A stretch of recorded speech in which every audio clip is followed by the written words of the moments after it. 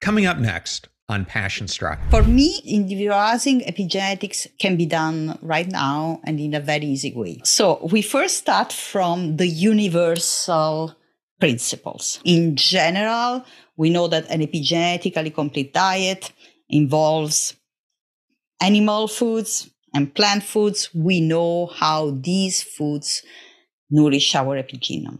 Then we need to personalize to people preferences and conditions.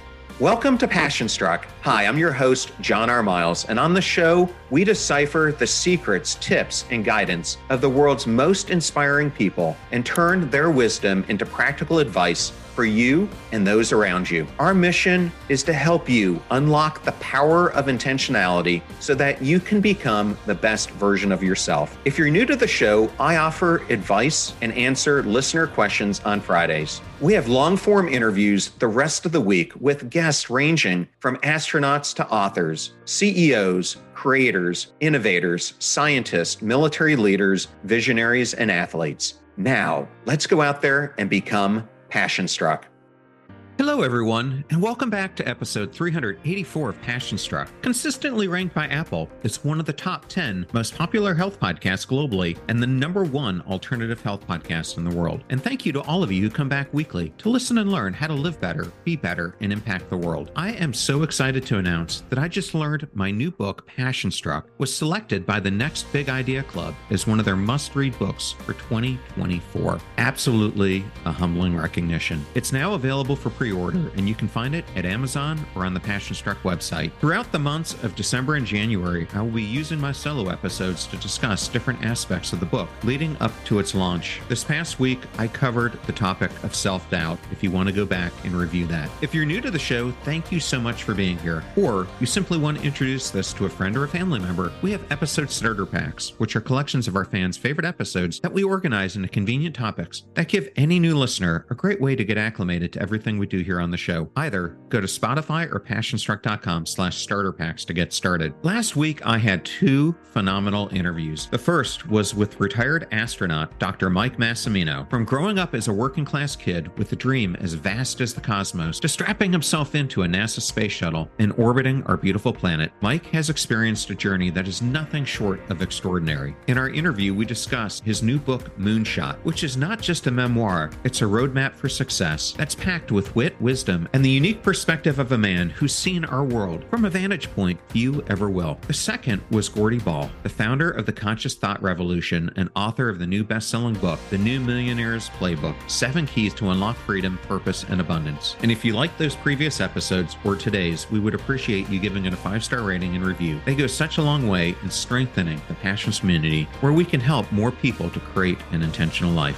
We and our guests love to hear your feedback. Today, I have the privilege of sitting down with an esteemed guest whose work is at the forefront of revolutionizing our understanding of genetics, health, and longevity. The genes we inherit are indeed the luck of the draw, and for so long it was believed that our genetic blueprint was etched in stone. But today we embark on a journey to challenge that notion. While we may not change our height or hair color at will, a realm of unprecedented influence over our genetic destiny has emerged. Dr. Lucia Aronica, a lecturer at Stanford University and instructor of the Stanford Genomic Certificate Program, has dedicated her career to unraveling the intricate dance between nutrition, genetics, and epigenetics. Her research and teaching have illuminated the profound impact of our daily choices on our genes and overall well-being. You know how much I love to talk about the power of micro-choices, so this episode is absolutely up my alley. With over 15 years of research experience at prestigious institutions worldwide, including Stanford, Oxford, Vienna, and USC, Dr. Aronica's contributions to renowned journals have reshaped the landscape of genetic science. Dr. Aronica's wisdom underscores a powerful truth. If you aspire to be strong and vital at any age, you possess the means to make it a reality. In today's discussion, we embark on a captivating journey into the enchanting world of epigenetics, a field that challenges the notion that our genes are immovable pillars. Instead, it reveals an astounding truth. We wield far more influence over our genetic destiny than we ever imagined. Epigenetics invites us to explore how our daily habits, from our dietary choices to our sleep patterns, even our social interactions can sculpt our genetic blueprint and profoundly transform our health on a cellular level. Every decision you make, every lifestyle choice you embrace can sway the way your genes are expressed, turning them off or on. These dynamic changes are what we call epigenetic changes, and they offer you the ability to counter hereditary health concerns and defy the aging process. So I'm so excited for you to hear this captivating conversation with Dr. Lucia Aronica as we uncover the secrets of epigenetics and discover how biology can help us lead healthier, fuller lives. It's time to unlock the potential within ourselves and rewrite our genetic stories. Thank you for choosing Passion Struck and choosing me to be your host and guide on your journey to creating an intentional life. Now, let that journey begin.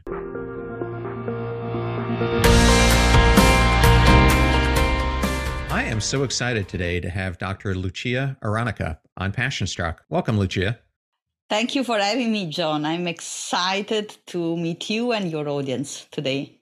Well, thank you. I'm excited for you to be here. And one of my favorite countries I've ever visited has been Italy. And as you and I were talking before you came on the show, I've been there 20 plus times, from Sicily all the way up through northern Italy and everywhere else.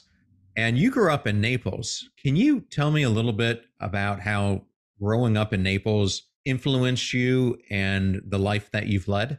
Oh, yes. Naples. I'm a proud Neapolitan. Naples is a rough city. It's a complex city, just like biology. It's a mess. But that's why it's so beautiful.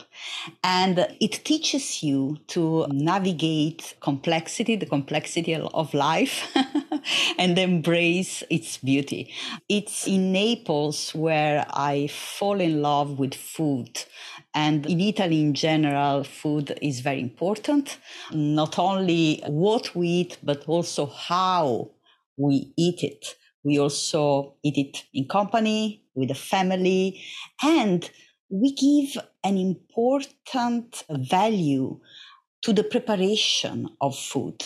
So something striking that I noticed when I moved to the US is that here people value convenience. For example, for many people, it's so cool that you can buy something ready to eat and then just turn on the microwave and it's ready in 5 minutes. To an Italian, that would be so sad. An Italian would rather skip the meal rather than doing something like that, eating something in a box that doesn't have all the magic of the preparation behind it and anticipating the food and eating it with people, or at least taking the time to eat it properly. So this is, I think, something that tells you a lot about how probably Italian people are more resistant to the pressure that food manufacturing are making us believe that something that is quick, easy, it's good for us. Another related thing that is far more common here than in Italy, actually I never seen in Italy, I think I will never see it, is people eating or drinking in the car while they are driving. Every time I see it, I think first this is dangerous, but second is just negating the power of food and taking the time to connect with food. Life is all about connections, whether these are intentional or not, but we connect with the world around us. And food is the ultimate practice of connecting with yourself and your environment around you. You do it every day, multiple times a day, and you train this muscle of connecting you with the environment, exchanging pleasure and cues, like learning and being also curious, the food and the flavors in your mouth. I think this is a striking difference from somebody coming from another country, especially Italy, and living here. And I consider myself now an hybrid. So I have some aspects of an Italian and some of an American and an international person. So I think this is fascinating. to me. I remember when I moved to Spain and I was in my early 20s, how different the supermarkets were there. Because as a teen and a young adult, I worked in a lot of supermarkets in the United States. And so much of our food, as you mentioned, is ready to make or has tons of preservatives in it. And what struck me when I lived in southern Spain was the supermarkets were so small, and most of the Spaniards would go every single day to get fresh food. Whereas in the States, we tend to go and get a week or longer duration of food. And just the freshness that you experienced in Spain compared to the way I had grown up was just such a revelation to me. And it's something, as you mentioned, that I saw all throughout my travels in Italy as well. So definitely different cultures and the way that we express ourselves around food. But what I wanted to ask is, growing up in Italy, what led you on this journey to ultimately ending up at Stanford University where you're at today? It's a long, fascinating journey. First of all, I was a nerd at school since my high school times. So I loved just learning new things. Knowledge was my fuel. And during my high school, I was passionate about literature, philosophy, Latin, and ancient Greek. We were studying in very details, the humanities. And when the time came to choose a university path, I decided to change completely just because I'm so curious. I was like, okay, I've never ventured really, I never deepened my knowledge in the sciences. And at that time, it was the year 2000.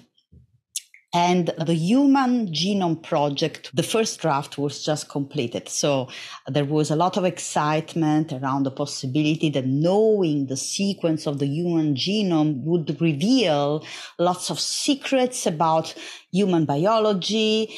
And I thought, I want to go into this field. Also, my father was a doctor and he died when I was 14.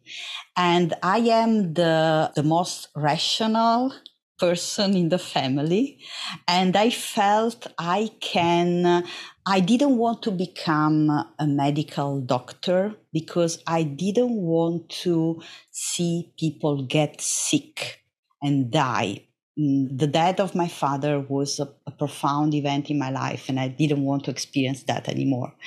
But I wanted to, in a way, follow his path and do something as a scientist in the medical field to benefit people, but from another lens, without having to deal and see sick people every day. I decided to start a program in medical biotechnology. It was a brand new program in Naples. There were only 30 people selected through a test. It felt like being in a high school classroom and I was at the university. It was a very selective program, and most of my classmates at that time are now professors, very famous people, and it was great. And then after my university and master, again, my thirst of knowledge told me Italy is not enough.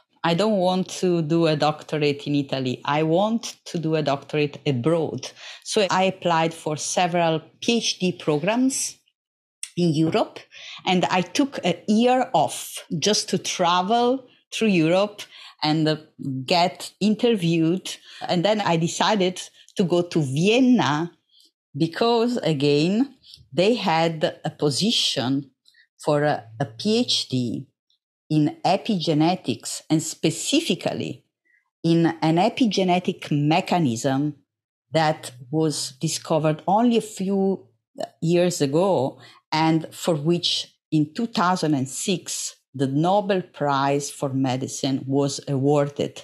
The name of this epigenetic mechanism is RNA interference.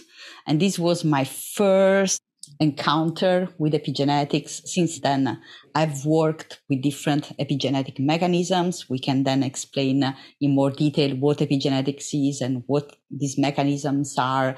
But then I moved from Vienna to Oxford to do my postdoc in another epigenetic mechanism. And then finally here at Stanford, where I'm studying epigenetics in the context of nutrition and how different diets affect this fascinating world of epigenetics. Well, thank you for that. And the way you and I got interested was from a friend of both of ours, Dr. Kara Fitzgerald. And I remember I was so excited to interview Kara about her book because when it came out, she was explaining a trial that she had done, which was one of its first of its kind, that through natural intervention, she was able to show that she could lower people's biological age. And the crux of what she was studying was the impact of epigenetics on our lifespan and biological age. With that as a backdrop, can you provide an overview of what epigenetics is and why it's so crucial for our understanding of our health and longevity? Yes, gladly. So the prefix epi means on the top from the Greek language. So epigenetics literally means on the top of genetics. So if our DNA is our genome, then our epigenome is a set of molecular tags of molecules that sit atop our DNA and regulate the expression of genes.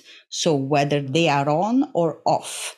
Actually, it's more like a modulation than really an on or off switch.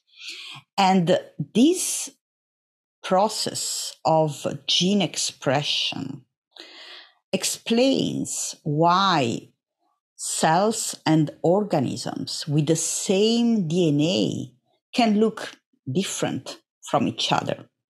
Think of identical twins that with time can look different with each other and even develop a different predisposition to disease. Or the caterpillar and the butterfly, they look completely different from each other, but they have the same DNA. It's just that in the process of becoming a butterfly, there are genes that are turned on and off. And even in our body, we have 300 types of different cells, and they all have the same DNA. How it is possible is because we have the same DNA in every single cell of our body, but each of them has a different epigenome. So you can think of the DNA as hardware and the epigenome as software that tells the cell which genes to turn on or off to activate the protein responsible for its function and identity. And now, the most fascinating aspect of epigenetics is that unlike our genes, epigenetic marks are flexible, are dynamically remodeled by lifestyle factors, things like diet, environmental toxicant, and even emotions, stress. And so these factors collectively are described as the exposome. So all the things we are exposed to every day. And epigenetics explains these interactions between exposome and genetics, and why we know that our genes in general contribute only to 25% of our response to our complex traits, even chronic diseases in general. And I'm talking, of course, there are exceptions. There are monogenic diseases where you inherit a mutated gene and you have the disease. But for most traits and genetic variants, the environment has a bigger role. And the reason is that the environment talks to our genes through epigenetics. The link to longevity is that because epigenetics measures response to environmental factors, also changes with time. And in a way, it measures the passing of time. So that recently, in the past 10 years, so-called epigenetic clocks have been developed. These are tests that we can do with blood samples or saliva samples, and we can measure thousands of epigenetic changes and measure their association with the so-called biological age. We used to think to our age in chronological terms. We celebrate our birthdays, and that is our chronological age. The biological age is an idea, a construct that expresses the very intuitive idea that we have that we may look younger or older than our age. And this looking younger or older is our biological age. So this is an intuitive concept. There is really not one single measure. We will never be able to measure biological age, but there are different ways scientists read this biological age. And one of them is by using these epigenetic clocks that measure the passing of time from the perspective of the epigenome. Get ready to supercharge your hiring experience with Indeed, our fantastic partner. We at PassionStruck are all about seeking smarter, more efficient ways to do things, and Indeed perfectly aligns with this philosophy when it comes to hiring. It's more than just a job site. It's a comprehensive platform that revolutionizes the way you find the perfect candidates. With its powerful matching engine and over 350 million global monthly visitors, Indeed streamlines the hiring process, bringing top talent straight to you. No more sifting through endless unqualified resumes. Indeed does the heavy lifting just for you. And what I love about Indeed is its ability to centralize all your hiring activities, from scheduling interviews and screening applicants to messaging candidates. It's all in one place. During my career, I've hired thousands of employees, and I only wish I had Indeed's efficiency and speed back then. And here's a fact that absolutely blows my mind. 93% of employers, according to a recent survey, say Indeed delivers the best quality matches over other job sites. That's quality and speed hand in hand. And listeners of this show will get a $75 sponsored job credit to get your jobs more visibility at Indeed.com/PassionStruck. Just go to Indeed.com/PassionStruck right now and support our show by saying you heard about Indeed on this podcast. Indeed.com/PassionStruck. Terms and conditions apply. Need to hire? You need Indeed. I know all those discount codes are difficult to remember, so we put them all at PassionStruck.com/deals. Now, back to PassionStruck. So going a little bit deeper into that, I've taken a number of these tests where supposedly they're able to measure what your typical biological age would be and what mine is. And they did it through looking at something called biomarkers.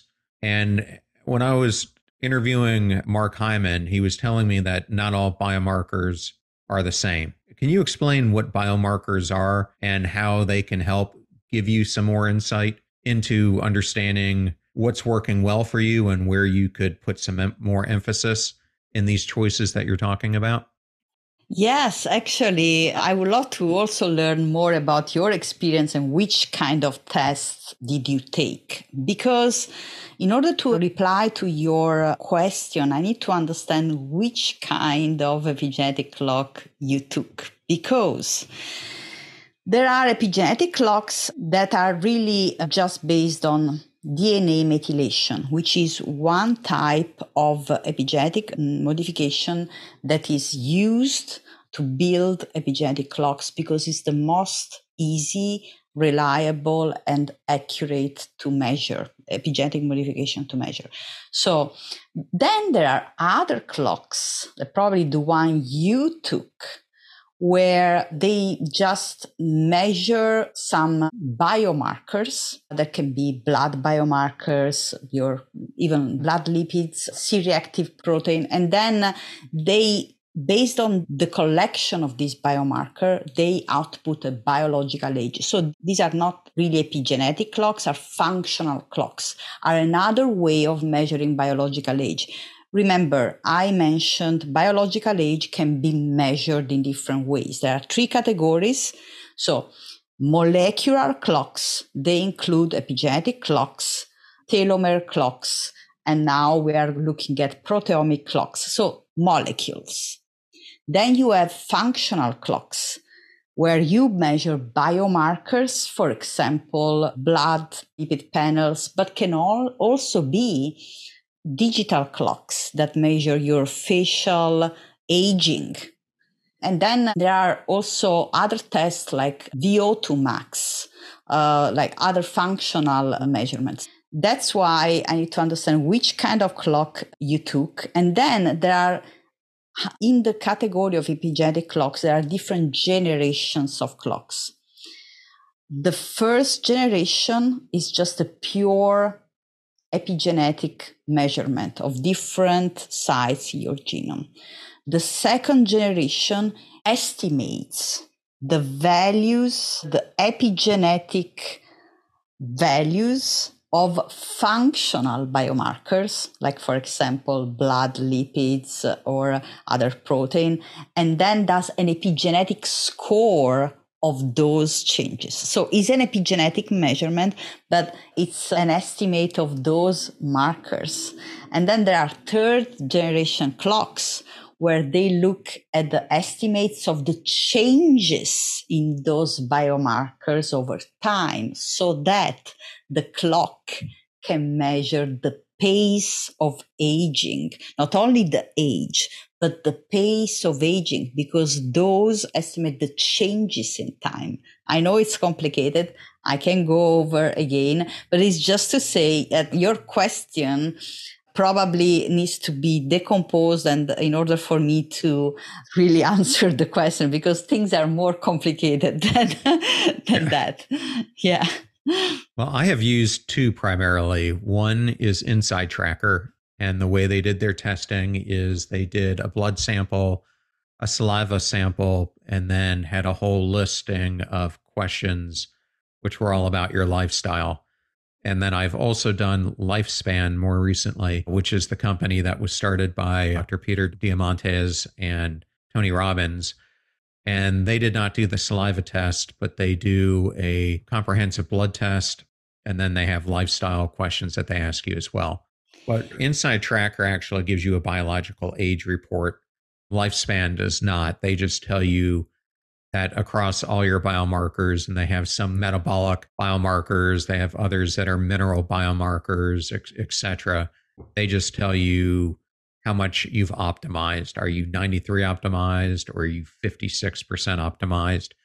And then they try to tell you what you could do to bring those biomarkers up.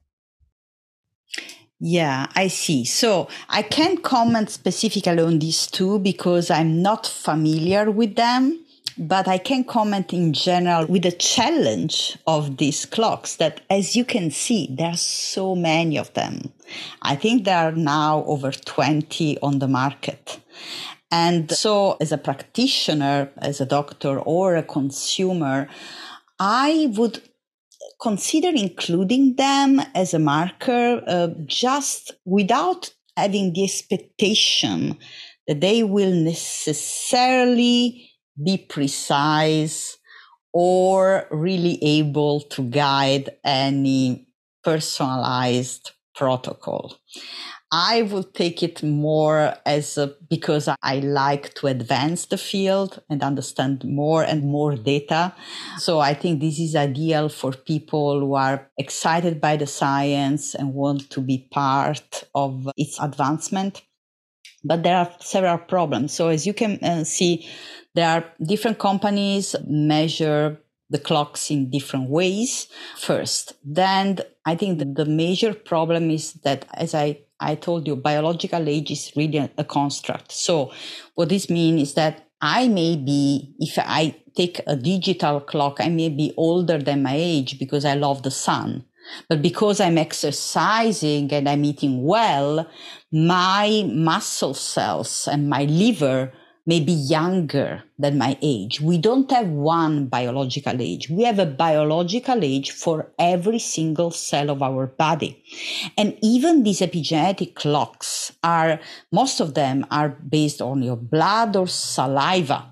And we know that, for example, these changes in blood epigenetics don't track the changes that are seen in brains of Alzheimer's disease patients. So the neurons are epigenetically older, but not the blood.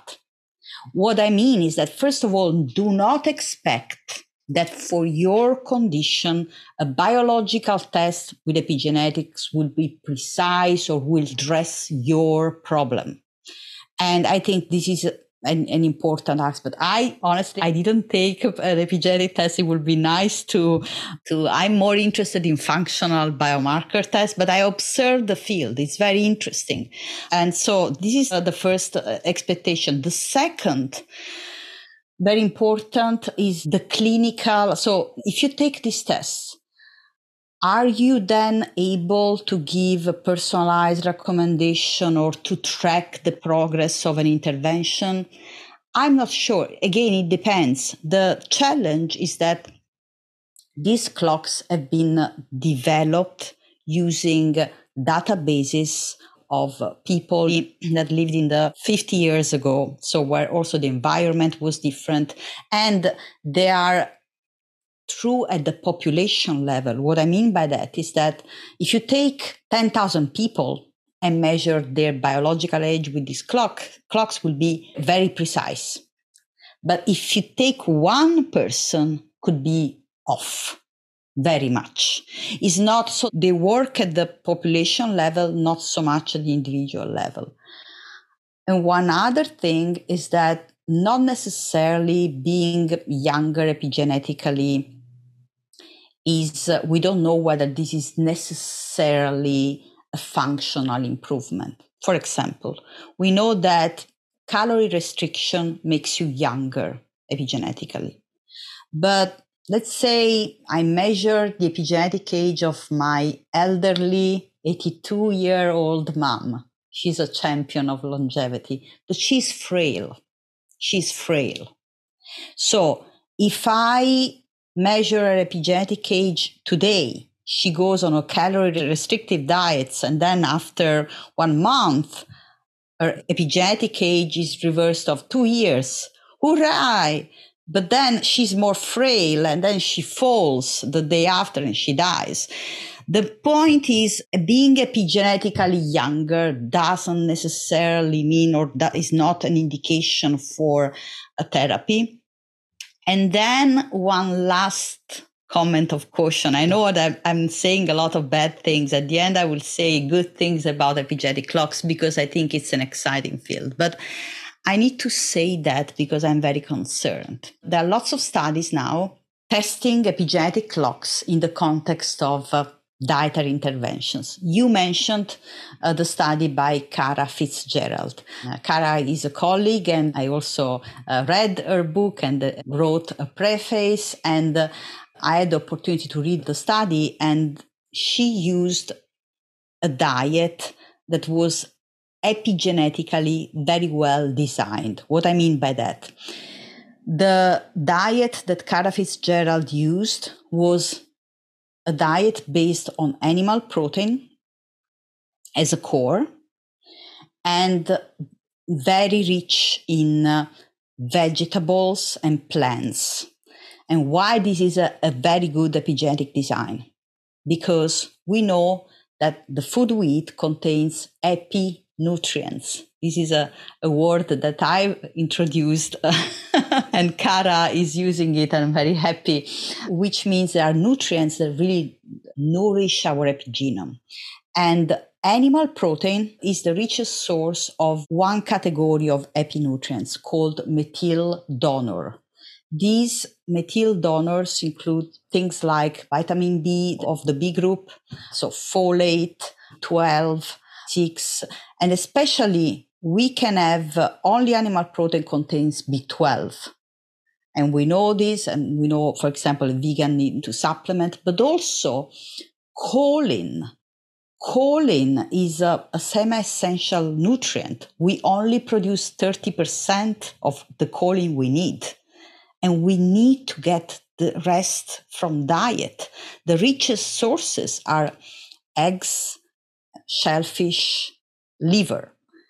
And 99% of vegans are deficient.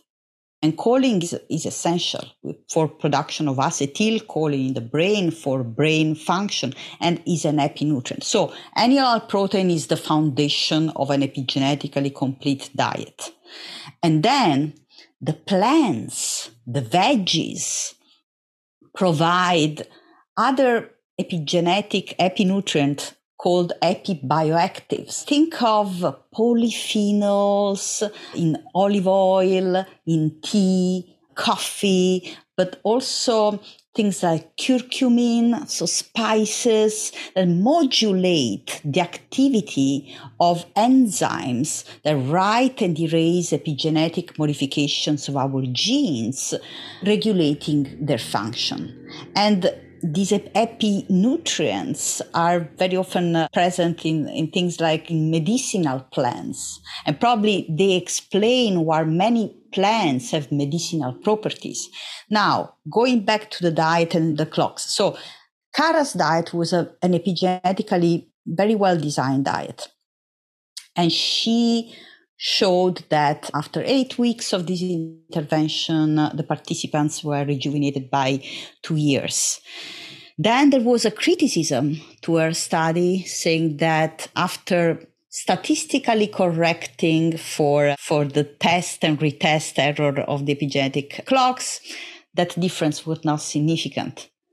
But then actually that statistical correction itself really fundamentally changes the clock. So just to say, it's complicated, and you will find lots of people saying everything and the contrary of everything about epigenetic clocks. I am now participating in another study at Stanford where we tested epigenetic clocks in the context of a vegan diet. We didn't publish the results yet, but I will emphasize this in the discussion that whatever the outcome will be, we know that a vegan diet is not an epigenetically complete diet. So I encourage people not focusing on the results of the latest epigenetic clock study. Even if the headline says vegan diet rejuvenate the epigenome, go read the methods, because the reason, first of all, it's a short-term intervention. And then we know that nutrition studies are complicated. If you read the fine print, you will understand more and the complexity of the studies. In this particular study, this is an intervention with people who are overweight, and they go on a healthy vegan diet and a healthy omnivore.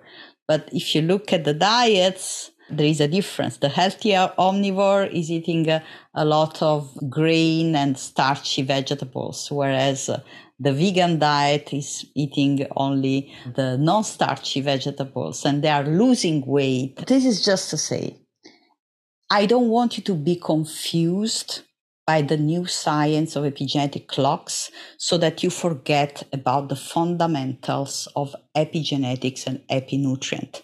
I call this epinutrition. So focusing on the biology of epigenetics and the nutrients that build it, and don't be distracted by the latest study, because you will see in the next years, you will find epigenetic clock studies supporting all kinds of diet: carnivore, vegan, plant-based, omnivore, and you will be confused just because this is the nature of nutrition science.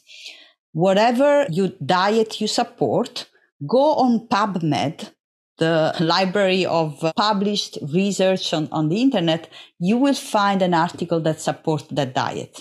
And at the end, you will be confused. And it will be the same with epigenetic clocks. So don't do that. Just focus on biology and biochemistry, and then personalize this to your... I feel sorry for people because I am a scientist and I find this confusing. And I can only imagine how it is for people. Of course, they don't know what to do because every day they hear that this is good for you or this is bad.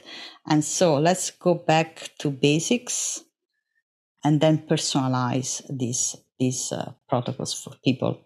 Lucia, let me take what you just said and ask you a couple follow-on. Given your expertise in nutrition and its impacts on epigenetics, when do you think we will all utilize individualized epigenetics in our daily nutritional intake?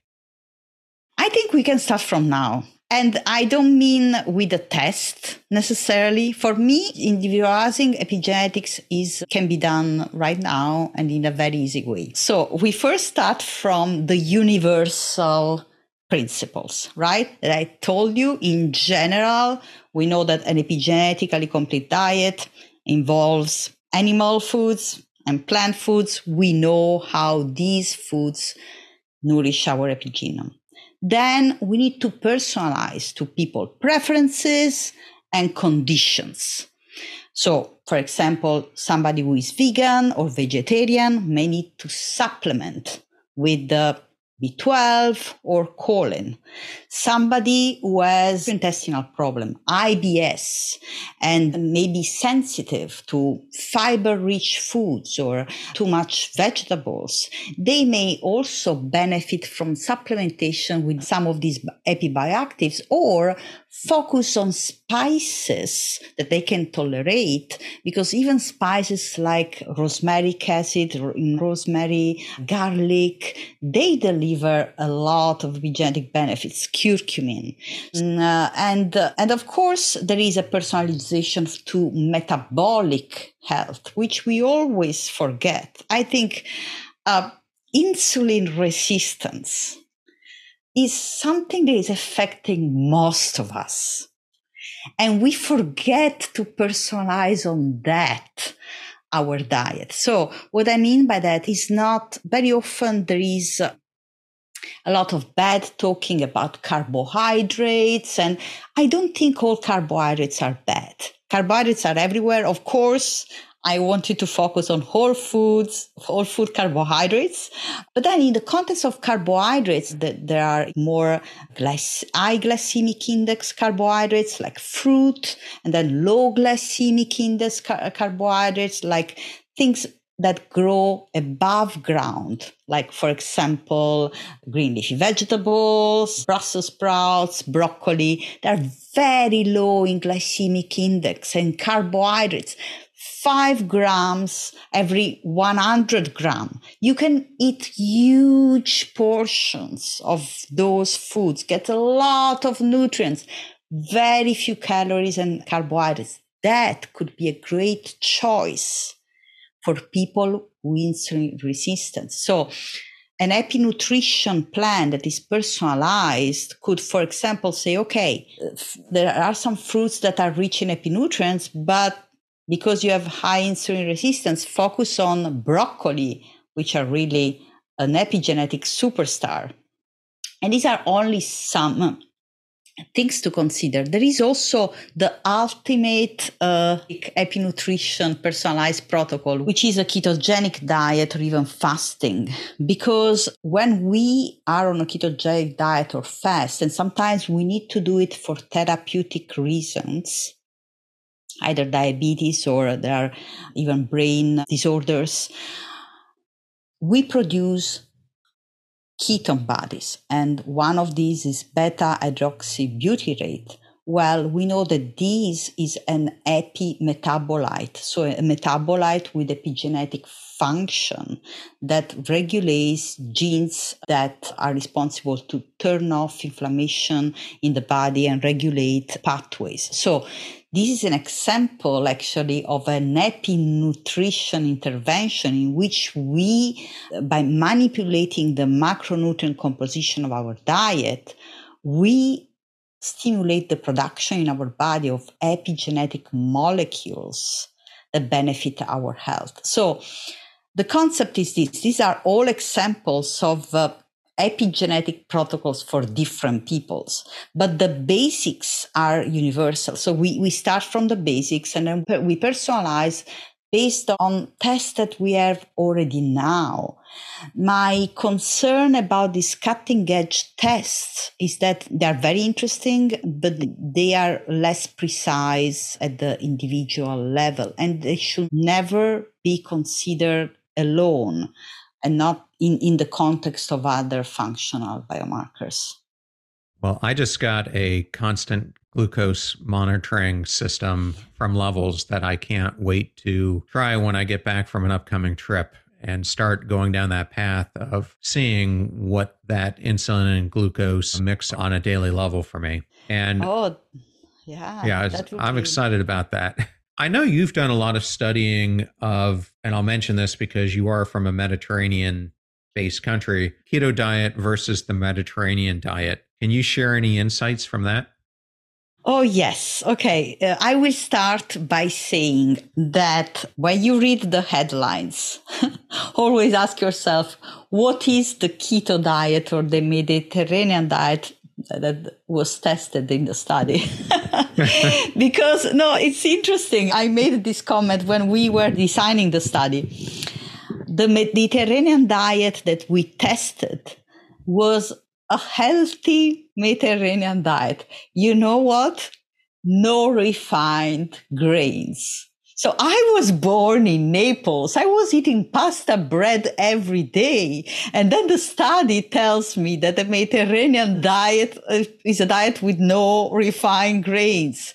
So the point is, if you read the headlines and they say, Mediterranean diet is good for you, and then you think of your Mediterranean diet, you may think, okay, then I go eat pasta and bread. But actually, they tested their own version of Mediterranean diet. Our study tested a diet that was no pasta, no refined grains, no bread, and was already a very low carbohydrate, very healthy version of a Mediterranean diet, and compare that to a ketogenic diet. Again, was a very well-designed ketogenic diet with less than 30 grams of carbohydrate per day.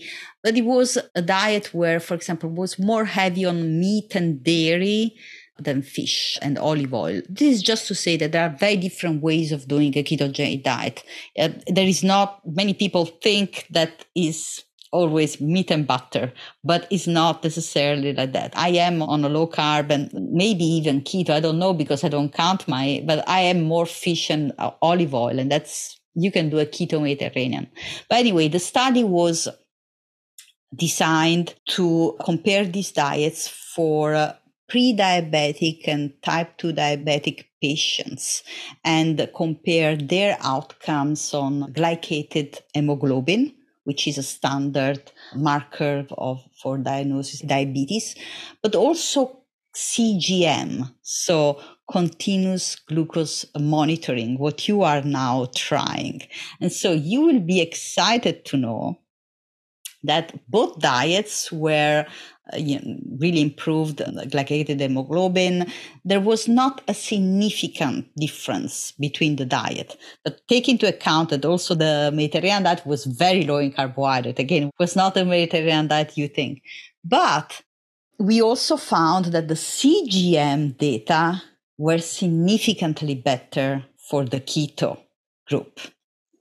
So again, and this is confirming what we have seen also in other trial from, you may be familiar with the Virta Health study, and it's now a multi-year study. I think now they are now in the 5th year, but I'm familiar with the results published after 2 years.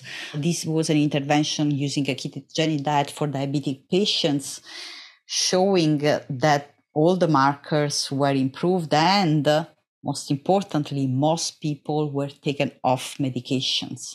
So basically, it's the diet. Going on a keto diet can allow diabetic patient to go off medication. And this is really a food as medicine approach. It's about giving people options. I don't want to say everybody should be on a ketogenic diet, but I think the ketogenic diet is probably the prescription strength approach for diabetic patients. And I think that some people may not need or want to go to a prescription strength, but if the alternative is taking a medication, then at least they have the options. And I think that's where education is important. Say, look, going on a keto diet as a diabetic could allow you to get rid of medications. We have not seen this with studies with Mediterranean diet or more milder, with higher carbohydrate intake. And I think it makes sense from, a biochemistry perspective, because a ketogenic diet really allows our body to switch from using glucose to fat as a fuel and stabilizes glucose. Well, I did want to ask you about one other thing. I had the opportunity to interview Dr. Gabrielle Lyon, who has a new book coming out, and she's known for being an expert on proteins. And you've talked a lot about the needs for good intake of proteins to support epigenetics.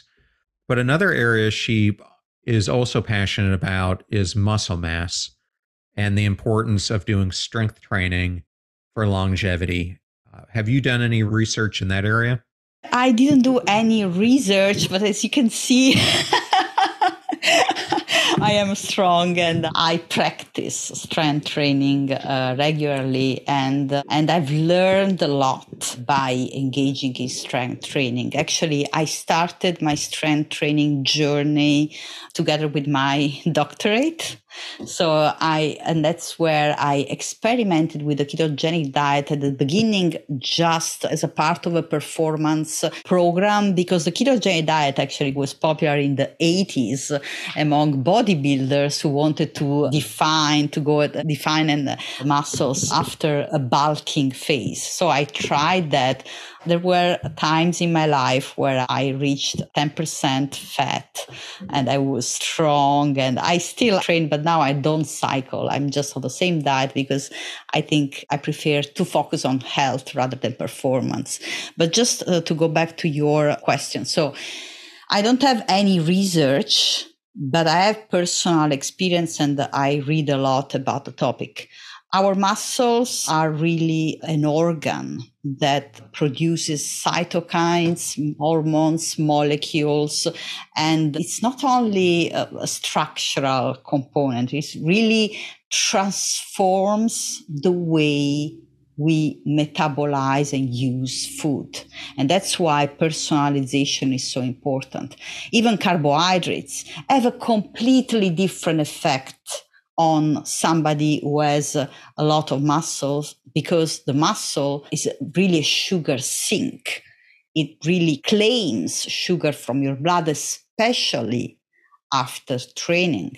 So I usually have my higher carbohydrate vegetables like pumpkin, and sometimes if I want to bulk up, even sweet potatoes after training, whereas I go with lower choices before training, because after training we have this phenomenon of non-insulin mediated glucose uptake, which is a kind of magic. Why?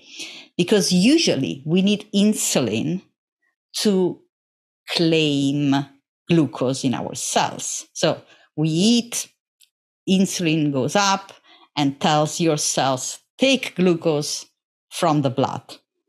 But after training, we don't need it. It's our muscles that said, give it to me.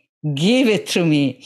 I need it because I burn my glycogen stores. This is just magic if you think about it. So if you eat that glucose after training, it goes to your muscles. Now, many bodybuilders, for these reasons, used to eat dextrose tablets just after training. I wouldn't do that just because for me, I think it's so much better than to focus on nutrition. I have some healthy carbohydrates, but the point is, yes, muscle is important. Also, for longevity reasons, I hired a trainer for my mom, 82 years old. And I tell you this, not only she is stronger, she can walk alone, but she has so much more energy. And I notice that she just thinks more clearly and better. And she has had a transformation after starting weight training. And we know that there is even this muscle-brain connection, and it's not only about movement, it's also about thinking and feeling. And so I believe that exercise, although I'm an advocate of diet, exercise is very important, and protein is very important, not only from an epigenetic standpoint, but also for muscle growth. I think is a very much neglected nutrient. There is a lot of controversy on this topic, but I think a high protein diet, especially a diet that contains some protein at each meal, is very important. It's not only about how much protein per day, per kilo. Yes, these are quantities just to give us a guideline, but how much protein per meal? Because we don't have a place to store protein. We have a place to store fat, adipose tissue, and glucose, glycogen, not protein. So that's why we should also always be eating protein, some protein, probably 30 to 40 grams every meal. Well, thank you for that, Lucia. And I understand you've got an upcoming course that some of the listeners may be interested in hearing about. Yes. So thank you for mentioning that. Yes, I've been teaching epigenetics for many years at Stanford. I'm proud to have introduced for the first time epigenetics in the Stanford Genomics Certificate. This is a professional program. So I decided to update those teachings and distill them in 5 modules for all the nutrition science enthusiasts out there and make it accessible. So you can find the course at draronica.com and use a coupon code PASSION50 for a 50% discount. Well, thank you, Lucia, for sharing that. And thank you so much for joining us today. It was such an interesting deep dive, especially into the nutrition behind epigenetics. Thank you very much, John, for having me. I hope your audience enjoyed our conversation and be inspired and use food and exercise as medicine. I thoroughly enjoyed that interview with Dr. Lucia Aronica, and I wanted to thank Lucia and Dr. Kara Fitzgerald for having her appear on today's show. Links to all things Lucia will be in the show notes. Please use our website links if you purchase any of the books from the guests that we feature here on the show. All proceeds go to supporting the show. You can catch our videos on YouTube at both my main channel at John R. Miles, as well as our Clips channel at Passion Struck Clips. Advertiser deals and discount codes are in one convenient place at passionstruck.com/deals. You can sign up for my personal development newsletter at passionstruck.com. You can also sign up for my work-related newsletter, Work Intentionally, on LinkedIn. You can catch me on all the social channels at John R. Miles, or you can also pre-purchase my brand new book, Passion Struck, on the website or wherever you purchase books. You're about to hear a preview of the Passion Struck podcast interview that I did with Dr. Richard Ryan, a clinical psychologist and co-founder and co-developer of the self-determination theory, an internationally recognized leading theory on motivation. Dr. Ryan lectures frequently in the U.S. and abroad and was one of the most cited researchers in the world on both psychological and behavioral functioning. We are going to explore in depth the topic of self-determination theory In that episode, we do a deep dive on the connections of many things that I talk about on Passion Struck and self-determination theory. One of my best interviews yet. Recent research in neuropsychology has really been showing that we do have a set of internally rewarding experiences that are behind a lot of our activities. When people are doing something benevolent, when they're doing kind things for other people, they're also feeling striatal activation. They're showing activation in the reward centers of their brain because something satisfying has occurred for them. I think in this way, it's very much supported the general tenets of self-determination theory. Remember that we rise by lifting others, so share this show with those that you love and care about. If you find someone who's interested in understanding epigenetics, then definitely share the show with those that you love and care about. In the meantime, do your best to apply what you hear on the show so that you can live what you listen. Now, go out there and become passion struck.